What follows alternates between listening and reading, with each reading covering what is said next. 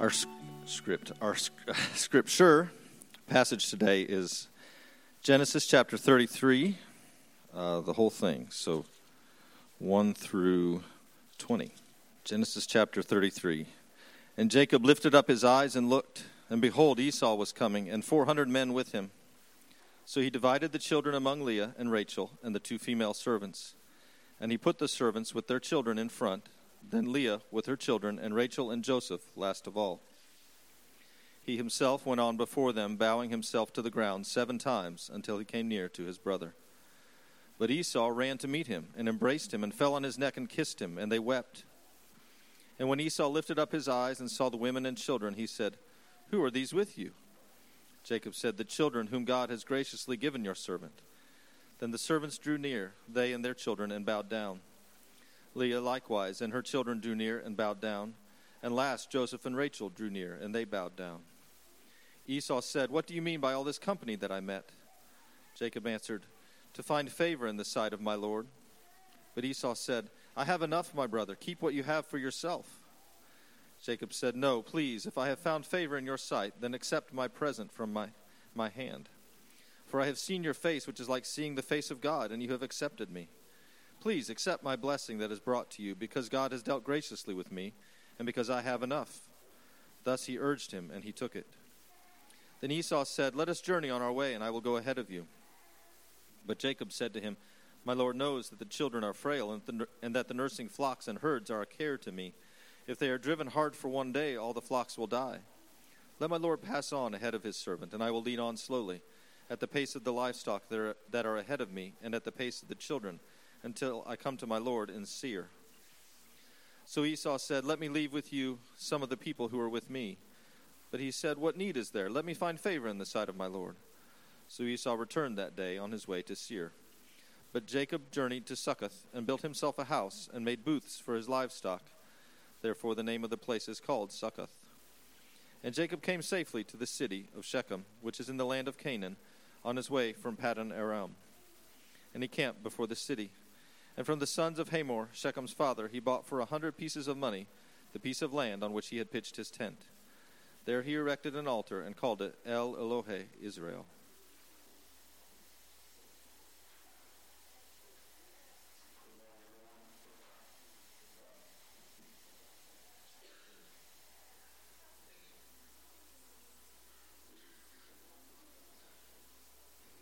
Whoever's on the board.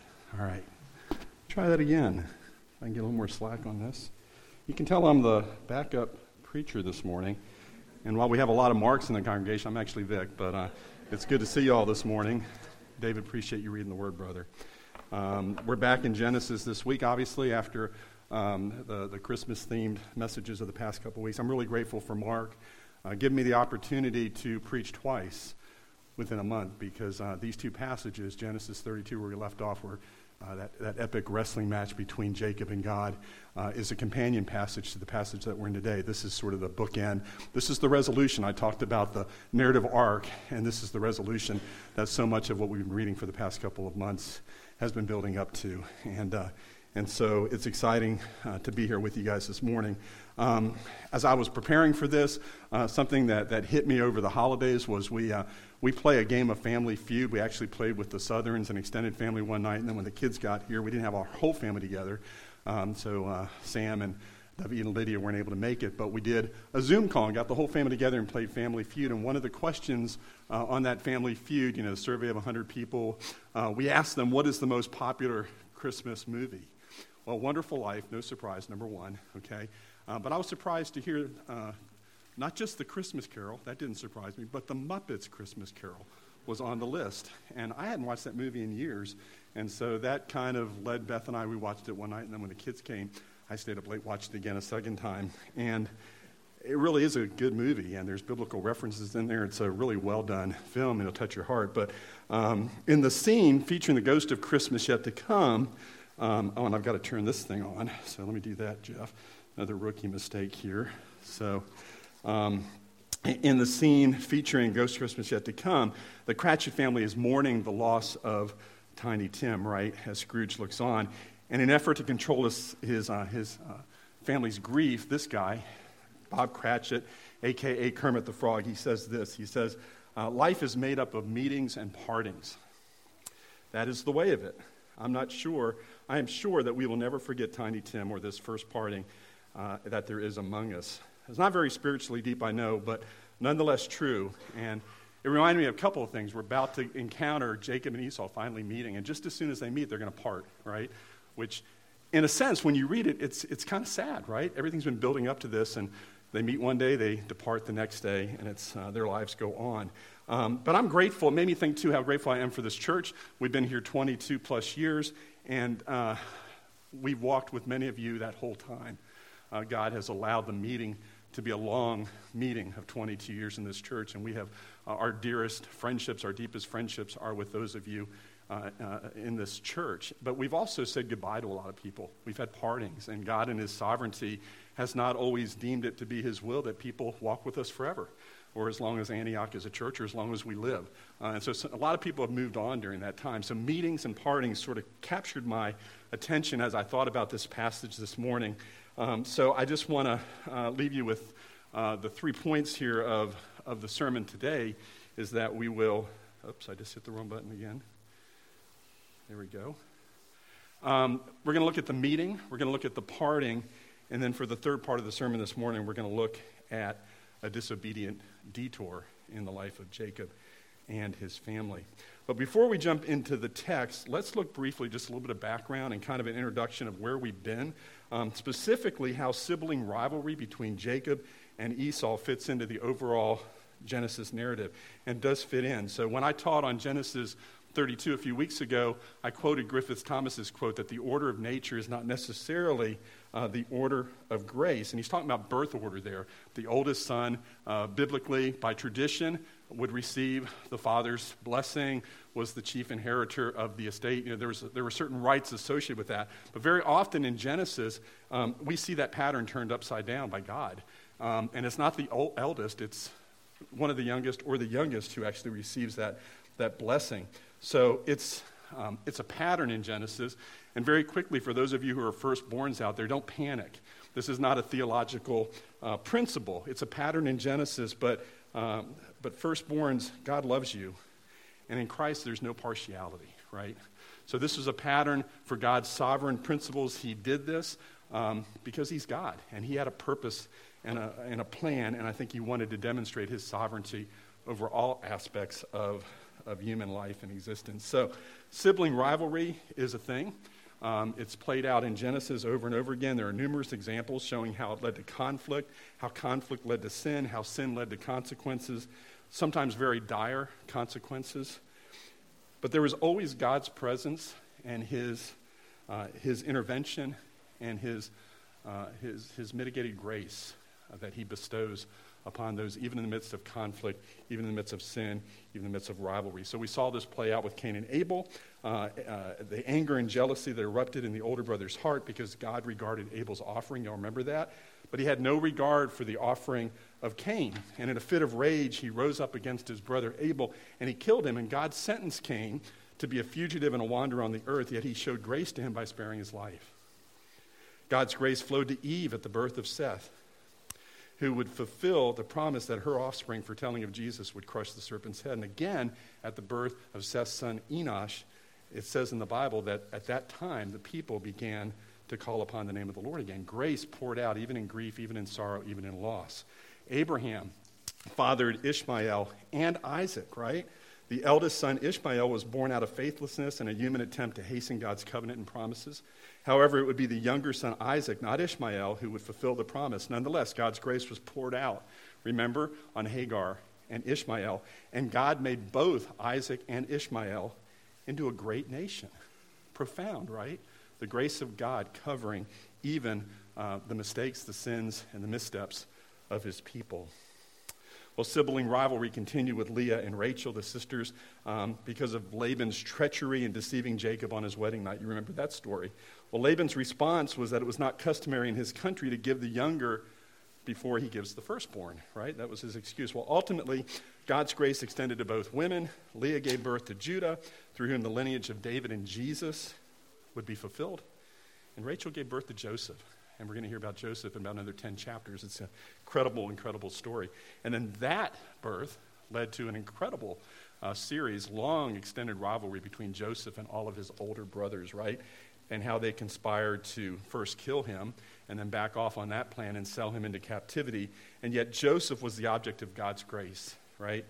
And he became a foreshadowing of Christ as a means of salvation for Jacob and his brothers. Joseph later testified that what the brothers intended for evil against him, remember that? God meant for what? Good. God meant for good, to bring it about that many people should be kept alive. Well, then we circle back to today, and we're back to Esau and Jacob. We know about that rivalry.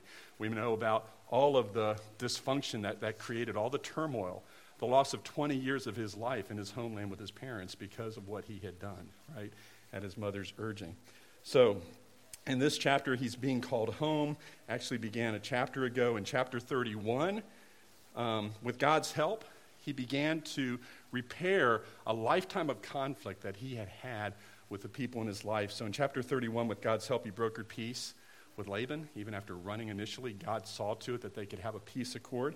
In chapter 32, he made his peace with God through that epic wrestling match, right? And he held on to God until God would release his blessing to him. That's all he wanted. He wanted to be blessed. He wanted to be accepted by God. And in chapter 33, today's text, Jacob continues to make things right. He's seeking to make his relationship with Esau right before he heads and crosses the Jordan back into his homeland, acting on the only narrative he's ever known for the past 20 years, that his brother is still intent on killing him. Amazing, right? So for years, this false narrative, we know it's false because we've read the end of the chapter, but Jacob doesn't know it's false. He's been holding on to a false narrative that for 20 years, Esau has not forgiven him. And the second he steps back in, he's going to fulfill his promise to kill him. And this basically consumes Jacob with unimaginable fear. I think to his credit, I love that Jacob takes the initiative to resolve the sibling feud. I think he's bolstered by his encounter with God the night before, but even before then, he sent messengers out to reach out to Esau. He knew he needed to make things right. And, I guess he could have crossed over. He could have gone back into his homeland and taken his chances that maybe he wouldn't run into Esau, right? But he knows he's got to fix this thing. He hasn't been commanded by God to do it, but it's in his heart to make things right, to confront his fears and to meet Esau head on rather than to hide and tuck tail and run. And so at this moment, I think Jacob exemplifies the counsel of Romans 12:8, right, which says, if possible, so far as it depends on you, live peaceably with all. The fact that Esau was coming with 400 men didn't help, didn't make things any easier. It just played into his false narrative, right? And he became all the more concerned and fearful. So he got back to work doing what Jacob does. He plans, and he hatched out this plan back in chapter 32. He now executes the plan. He hastily stages the processional of servants and wives and children, along with more than 550 livestock as a present for Esau and perhaps a belated effort at restitution. And then bravely, Jacob goes in front of all of them. He takes the lead. I actually think that's pretty brave. He doesn't hide behind the procession of his wives and children. He goes out and he advances to the front. And as he's advancing toward Esau, he's bowing 7 times to the ground. Kent Hughes writes this. He says, ironically, Jacob's bowing was the reverse of the blessing that he had stolen for himself, which stipulated to Jacob, be Lord over your brothers, and may your mother's sons bow down to you. Jacob's reversal here expressed his sorrow over this shameful theft of Isaac's blessing. Well, guys, just like that, in the flash of an eye, Jacob's worst fears melt away. They dissolve into a sea of God's grace. Esau, never one for pomp and circumstance, right? He's getting frustrated with all this show and what's going on here, what's happening. He gets overwhelmed with emotion. He interrupts the parade, and he runs and embraces, and he kisses his estranged brother. And the text tells us they weep together. What a beautiful, beautiful picture of God's amazing, amazing grace. All we're told about Esau is that he's satisfied with what he has, and he's had enough. And the context here is that he's not worried about what was stolen. God has blessed him. He may not be acknowledging it as God's blessing, but God has looked out for Esau just as he's looked out for Jacob. And all this time, all of that anger that Esau once possessed toward Jacob, it was diffused. We know from Proverbs 21, One, that the king's heart is a stream of water in the hand of the Lord. He turns it wherever he will, right? And so God was able to change Esau's heart. He was able to subdue his wrath. Don't know if he did it in the first year, he did it in the second year, but sometime over that period of time he did it. And he did it without Jacob's crafty plans and without Jacob's enticements. It was God at work all that time, even though Jacob could not let go of the thought and the fact, in his mind anyway, that Esau still hated him. Well, in response to Esau's embrace and God's unexpected grace, Jacob exclaims, he says, I have seen your face, which is like seeing the face of God, and you have accepted me. And I can only imagine what that phrase must have meant to Jacob. I mean, all he wanted was peace. He's tired of conflict.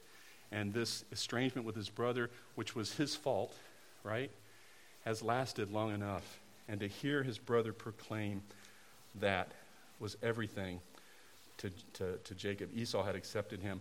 The night before, when Jacob met God and saw him face to face, he actually knew what the face of God looked like.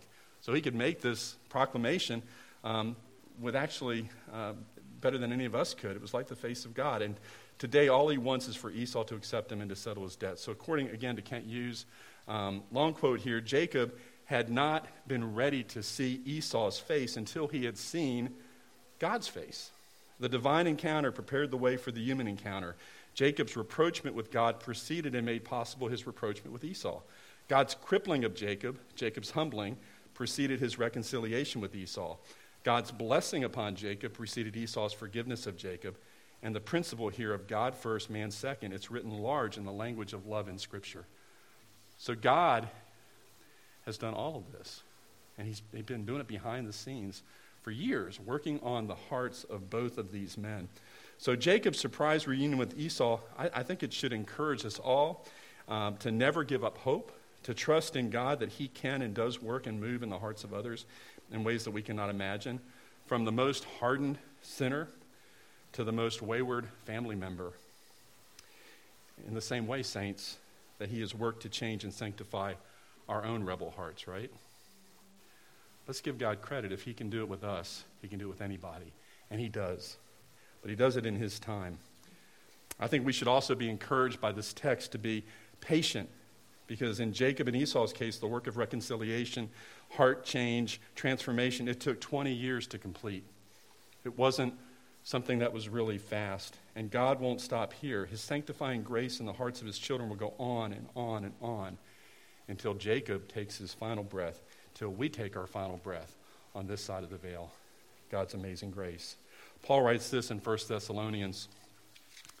He says, may the God of peace himself sanctify you completely, and may your whole spirit and soul and body be kept blameless at the coming of the Lord Jesus Christ. He who calls you is faithful, and he will surely do it. He will do it. God is faithful. Well, this leads us into the second part of the message today, and that's the parting, right? And this parting has to happen, but it's still, in my mind, always still, I like happy endings. And this chapter doesn't necessarily end on an upbeat. And it begins here with the parting, but it needs to occur. So as genuinely loving and gracious as this reunion and reconciliation is between Jacob and Esau, it was not meant to last. Nearly as quickly as they embrace and weep upon each other's necks, they're talking about, let's leave, let's go, let's part company. Well, Jacob at least is thinking that. The reality is that Jacob and Esau have competing destinies. Jacob is the inheritor of the covenantal promises of Abraham, and Esau is essential and a worldly man intent on living life on his own terms. All right, so for this part, I'm going to take a little bit of a digression that I hope you guys will appreciate, but I think it's really important to look broadly through other books and through other aspects of how the things that were prophesied about Esau and Jacob actually came to fulfillment, because this is part of the history of Israel, and it's kind of important to remember this. So it's a tale of two nations, really. It's the tale of Israel, okay, here shown as two kingdoms, Israel to the north and Judah to the left, but it was the united kingdom of Israel, and below to it in the yellow, the kingdom of Edom, right? So as Jacob's new name was Israel, signifying God's plan for him to be the father of the Israelites and the future nation of Israel, Esau too would be given a new name. He would be called Edom and become the father of the Edomites. and the future nation of Edom. And so while conflict with Jacob or between Jacob and Esau would end here in Genesis 33, Israel and Edom would rarely, if ever, be without conflict. Recall Isaac's blessing of Esau in Genesis 27, which led him to hate Jacob and vow to kill him. Isaac foretold that Esau would dwell away from the fatness of the land, the dew of heaven. He would live by the sword. He would serve his brother. And when he grew restless, he would break his yoke from his neck. So during the Israelites' exodus and the wandering in the wilderness, Edom would emerge as a snare and a thorn in Israel's side for years to come. Like so many other nations at that time, the ones that Israel would conquer, but then the other ones who would survive and be around them, Edom was a center of polytheism. It was a center of pagan idolatry. And together, Esau and Edom represent, I think, natural man without God and all who are excluded from his covenantal blessings. We learned earlier in Genesis that Esau took 2 Hittite women as wives despite his parents, and that the writer of Hebrews uses Esau as an example of ungodliness when he warns the readers. He says, see to it that no one is sexually immoral or unholy like Esau, who sold his birthright for a single meal. So as loving and tender as Esau is in this embrace, he is, by all the biblical account, a natural man who lives according to natural instincts. He's not a believer. He's not walking as a sanctified, redeemed believer of God. In the genealogy of Esau in Genesis 36, it says this. It says, Esau took his wives, his sons, his daughters, and all the members of his household, his livestock, all his beasts, and all of his property that he'd acquired in the land of Canaan, and he went into a land away from his brother Jacob, and he settled in the hill country of Seir. Esau is Edom. During the Exodus, Moses and the people would receive a hostile greeting. Remember that, from the kingdom of Edom as they're making their way back up to finally fulfill and enter the promised land after 40 years into the wilderness or somewhere close to that, right? But the king of Edom would refuse to let them pass through their lands, coming out to them with a large army, rattling their sabers and threatening war. Turn with me to Deuteronomy chapter 2. I'll get your blood flowing a little bit here. I want you to read this with me. It's a long passage here where Moses recounts this incredible encounter and, again, God's amazing intervention. Deuteronomy chapter 2, beginning in verse 1. Moses writes this. He says, Then we turned and we journeyed into the wilderness in the direction of the Red Sea, as the Lord told me. And for many days we traveled around Mount Seir. And then the Lord said to me, You have been traveling around this mountain country long enough. Turn northward, command the people. You're about to pass through the territory of your brothers, the people of Esau, who live in Seir, and they will be afraid of you. So be careful. Do not contend with them, for I will not give you any of their land, no, not so much as for the sole of the foot to tread on, because I have given Mount Seir to Esau as a possession. You shall purchase food from them for money that you may eat, and you shall also buy water from them for money that you may drink. For the Lord your God has blessed you in all the work of your hands. He knows you're going through this wilderness, through this great wilderness. These 40 years the Lord your God has been with you. You have lacked nothing. So Moses says, we went on away from our brothers, the people of Esau, who live in Seir. Incredible. In one of David's most notable victories after becoming king, he conquered Edom. 2 Samuel 8:13 through 14 tells us this. It says that David made a name for himself when he returned from striking down 18,000 Edomites in the Valley of Salt. Then he put garrisons throughout all of Edom, and all of the Edomites became David's servants, causing him to exclaim this in Psalm 108. Moab is my waste basin. Upon Edom I cast my shoe. Over Philistia, I shout in triumph. Saints, remember, let's remember how all of this is connected. Remember the prophecy given to Rachel as her twin boys struggled within her, when the Lord said to her this. He said, 2 nations are in your womb, and 2 peoples from within you shall be divided. The one shall be stronger than the other. The older shall serve the younger. Well, this was not just a reference to the lives of Jacob and Esau. It was a foretelling of the lives and the nations of Israel and Edom.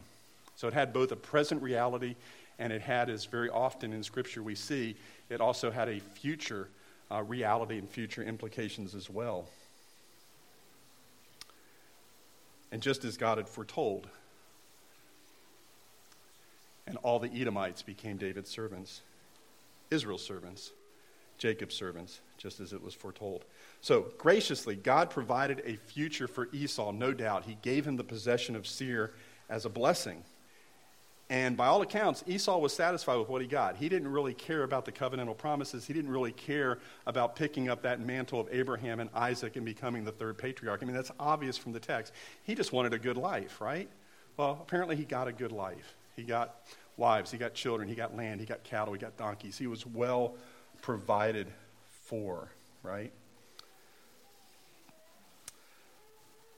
He tells Jacob in the text, he says, I have enough, my brother. Keep what you have for yourself. But in reality, what Esau had was a temporal and a perishable blessing.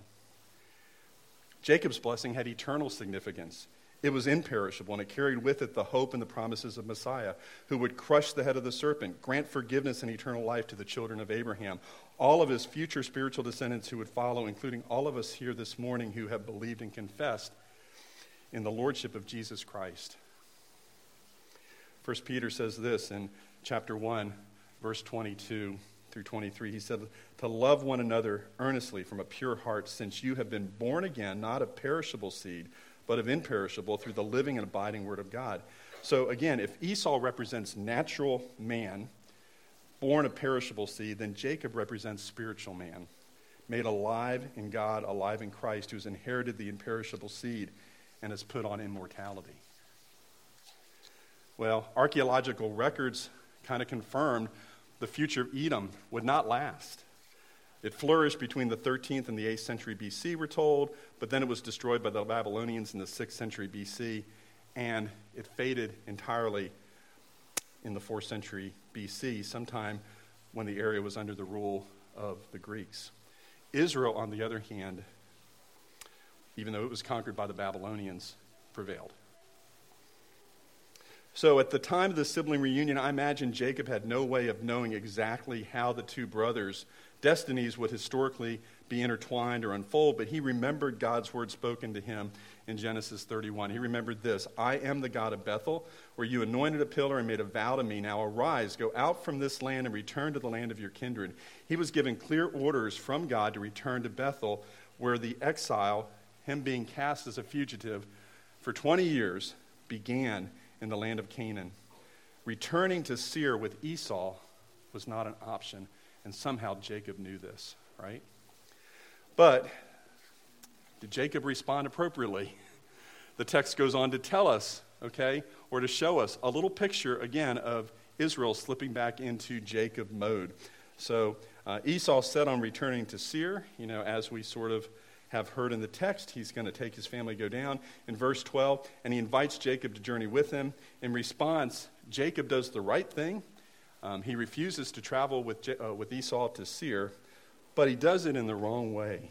He feigns an excuse, saying that the children are frail, and the livestock must not be pushed too hard or they will die. He encourages Esau, go on ahead, I'll catch up, I promise, I'll meet you in Seir, right? It was clear from the text that Jacob had no intention of going to Seir, at least not right away. Maybe a family vacation down the road, but so maybe it was just a half lie, maybe it was a half truth, I don't know, but it was not completely honest, to say the least. So why does he rely on deception and outright lie? Puritan minister John Flavel says this, I love this quote, he says, the greatest difficulty in conversion is to win the heart to God. And the greatest difficulty after conversion is to keep the heart with God. Right? So in reality, Jacob is a new believer. He just made his peace with God the night before. He's a new believer, right? His faith is very much just been birthed. And he has a lot to learn about walking with God. In the pressure of the moment, Jacob defaults to his natural instincts. Perhaps it was an attempt to avoid offending Esau. We don't know.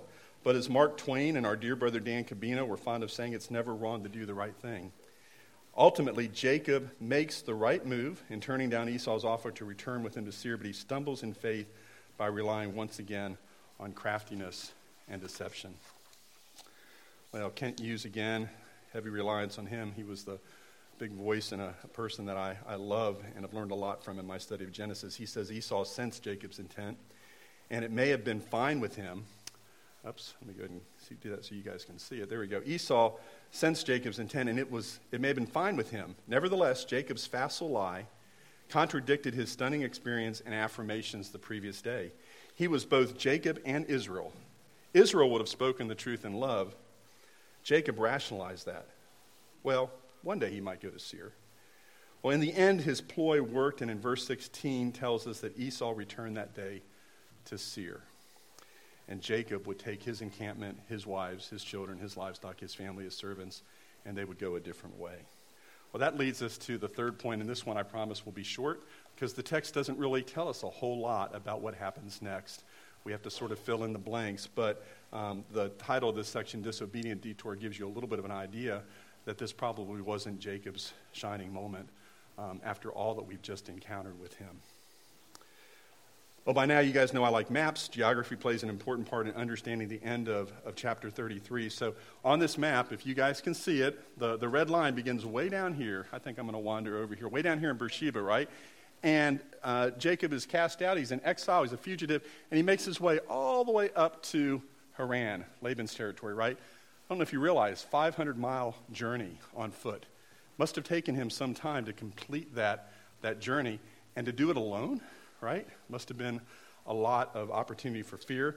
Well, to allay those fears, God did a really merciful thing. At the end of his first day's journey, remember he arrives in this town called Lux, right? He sleeps outdoors on a stone pillow in a place that he would later name Bethel. And there he would encounter God in a dream. He would see an angel-clad ladder descending from heaven to earth and receiving God's promise. God would tell him in the dream, he said, "Behold, I am with you, and I will keep you wherever you go and will bring you back to this land." If I was embarking on a 500-mile journey by myself with no army, what a great word to receive by God. I will be with you, and I will bring you back, okay? Jacob had that assurance from God. Bethel was a special place, and Bethel was the place that God had called Jacob to return. This was a round trip. It was supposed to be a round trip incursion where he would meet God again at Bethel. So he goes from Haran to Peniel. The distance from Peniel to Mount Seir, if you were to basically travel all the way down south on the right-hand side, that's the route that Esau took, and that's like another 200 miles out of the way, right? So not only was it not God's will for Jacob to accompany Esau to Seir, it was also in the wrong direction, and it would eat up time, and it would delay him doing what he was supposed to do.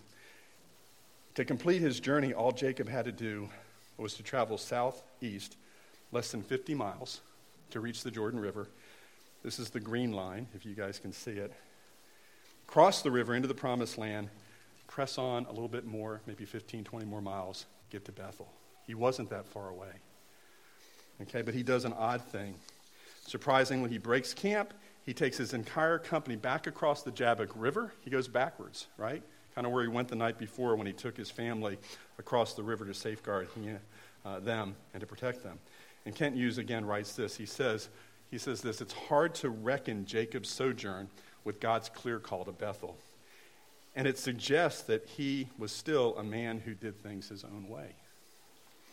Well, Jacob and company eventually make their way to Shechem via Succoth, where Jacob builds an altar naming it El Elohi Israel, which means the mighty God is the God of Israel. And it seems at that moment that the magnanimous Israel has taken again the mantle of God's anointing on him and is doing the right thing.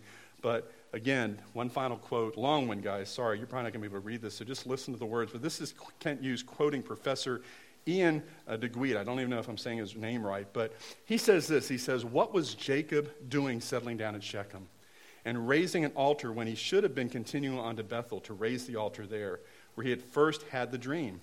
Did Jacob think that Shechem was a better site for trade and for his flocks? Perhaps he thought it didn't matter. After all, Bethel was now a mere 20 miles or so away. He could go there whenever he wanted to, whenever it suited him, once he got settled. Why be so precise in these things? Shechem or Bethel, does it really matter? It's really all the same, isn't it? Indeed, it is not. Whatever his motivation, Jacob's compromise and his failure to follow through with complete obedience to what he had vowed, it would cost his family dearly, as we'll see next week when Mark preaches on chapter 34, a very, very difficult chapter and a very, very difficult set of circumstances that take place with Jacob's family because of his disobedience. He goes on to write, he says, almost disobedience is never enough. Being in the right ballpark may be sufficient when watching a baseball game, but it's not nearly enough when it comes to obeying God. Nothing short of full obedience is required. Well, that ends the chapter on sort of a down note. Like I said, it's not what we would like to see of Jacob, But I love the story of Jacob. I think I told you guys a couple weeks ago, he is my favorite, not just my favorite patriarch, he's one of my favorite persons in the Bible, mainly because I identify so well with his foibles, okay? With his sin, with his struggle. He is not a perfect saint, right? He's not. He's just a raw man who encounters God. God chooses him, and it's God who makes him eventually into the man who wears the mantle of Israel and is a part of God's covenantal promises and so forth. And again, I think we can all have real hope in that. So, 3 points to leave you guys with. 1, beware of false narratives. You may think something is true, and just because you think it's true doesn't make it so. For 20 years, Jacob held on to the idea that Esau would never forgive him and would eventually follow through on his threat to kill him. He held on so tightly to that narrative, playing it over and over and over again in his head, I'm sure, that it became the only reality he could imagine, driving him to fear. It made it difficult for Jacob to fully trust in the Lord, to fully believe that he would take care of the situation with Jacob, as he had done with Laban, as he had done with God himself when he met Jacob on that night. Instead, wouldn't it have been nice if Jacob had said along with the writer of Psalm 118, my refuge and my fortress and my God in whom I trust.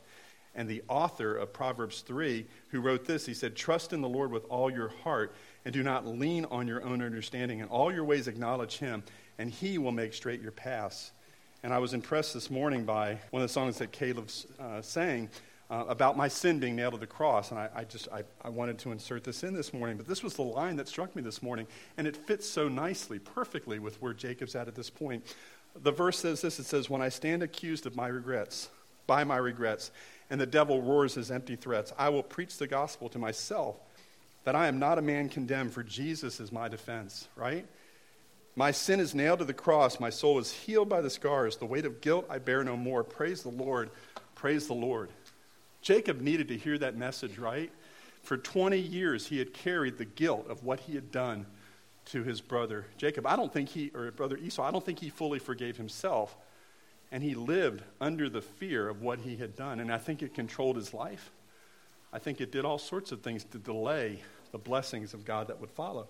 But his sin was nailed to the cross. God was with Jacob, despite all that he had done to sort of mess up things as he went along. Well, point number 2, I think, is character matters. Character always matters, saints. It mattered then and it matters now. But achieving a right outcome should never come at the expense of our honor, our integrity, our reputation. Jacob defaulted to his old playbook and he chose to lie to Esau instead of being honest and trusting the Lord. Perhaps it was fear or expediency that drove Esau to once again, or that drove Jacob to once again take matters into his own hands or think, what's a little white lie between brothers, right? But he could have just told his brother, listen, brother, I love you. This reunion is great. But listen, we're due back at home. I need to see Father. I want to go back to where I started this journey. I'll come visit you. Why don't you come with me? I mean, there's all sorts of things that Jacob could have said, right? But he feigns excuse. He lies to his brother right to his face to get out of having to yield to his desire to travel together, which would have taken them way down into Edom, which was not where Jacob was meant to be. So he does the right thing. He's not meant to go there, but he sure could have done it in a way that was more God-honoring. Well, the last point is this: obedience also matters. Beware of partial obedience or the heart's tendency to rationalize wandering away from God's will. Jacob's decision to sojourn to Shechem instead of Bethel turned into a disaster for him and his family, as we'll hear next week from Mark. While we can't know for sure, had Jacob gone directly to Bethel, as he was supposed to, as God had instructed, it stands to reason, at least in my mind, that the tragic events of chapter 34 might have been avoided, written out of the text. I think it's a reasonable thing to assume it would have been. Well, in regard to character obedience, remember this: sanctification takes time. So let's not judge Jacob too harshly, right? By modern standards of the cross, he's a new Christian, he's a new believer, right? He's just now learning how to figure things out. And life is messy. Sanctification is messy. The heart work that God has to do with us, it's messy. It's not always a pure linear path, right? For every 2 steps forward, at least in my life, there's often a step backwards. It's just the way things are under the sun in this life, right? And we beat ourselves up for it, sometimes more than we should. But this life, it's more like a marathon, guys. It's not a sprint, right? 20 years, Jacob was where he was. And he's going to have a lot more time to figure things out and to get things right with God. Life is not a sprint. It's more akin to a marathon. It's not a slow cooker. It's more like a slow cooker. It's not a microwave. We all want instant results. We want instant change. There's all sorts of programs and all sorts of things, some of which might be helpful, right? But if you're wanting, instant results, there's nothing like real potatoes compared to instant potatoes. There's a difference in the work, and it's going to take time for God to do his work. Sometimes it takes, in this particular case, really for all of us, it takes an entire lifetime. And there's going to be a lot of mistakes along the way. So just to close out, Jacob's story gives me a lot of hope. Jacob's life has always given me a lot of hope. God is with us in the same way that he was with Jacob, and he will complete what he started with us at the very beginning of our faith walk. And there'll be an abundance of grace along the way when we do mess up. We need to come back to God, and we need to confess when we blow it, and when we lose our way, and when we get off track and we get off course. And I think Jacob is a perfect example of that. And I take great confidence, at least for my life, because I'm a guy who messes up a lot, and I get off track a lot, more than I'd like to. So saints, I hope this blesses you this morning. Give yourself grace. God gave Jacob an incredible amount of grace. More than I can even imagine. And that same grace is available to us, even better, because it's available to us in Jesus Christ and through his Holy Spirit. God is patient with us. He calls us to change. He's sanctifying us. He's doing a deep and abiding work in us every day. If we are faithful and we walk out this life that he's called us to, then we're a little bit closer to the life of Christ. We're a little bit closer to where God wants us to be. And we can beat ourselves up as much as we want to when we make mistakes, but you see the tragic thing about doing that, right? When you hold on to your mistakes, when you hold on to your failures, after confessing to God, he casts our sin as far away as the east is from the west. It doesn't get any better than that. Accept God's forgiveness. Don't keep beating yourself up. Don't live for 20 years under condemnation of the enemy when God has set you free. And I think we need to preach that message to ourselves over and over and over again as we strive in our sanctification to be more like Christ. Let's pray together. Father, I'm overwhelmed by the love that you had for Jacob. There's times in the text where he just seems like such an unlovable guy. And then I think of myself, Lord, in the times in my life where I too, Father, confess, why do you love me, Lord? Why do you love me? And yet you do. Lord, you do. And why do you love sinners? Why do you take your only son and send him down Calvary, Lord God, to be hung on a cross for us? You sacrificed him for us. So great was your love for us, knowing that, Lord, we are jars of clay, knowing that we mess up more times than we get it right. And so, Lord, this morning, I am overwhelmed by your grace. This is the story of grace. Jacob's going to get things right. He's going to get things wrong. And, Lord, that's pretty much real life for us. We're not going to get it right 100%, Lord. Just like baseball and batting averages, Lord, if we bat 300 or 400, we get in the Hall of Fame. Father, if we can do it right, 30, 40% of the time. That may be the best that we can do, but we're under your grace.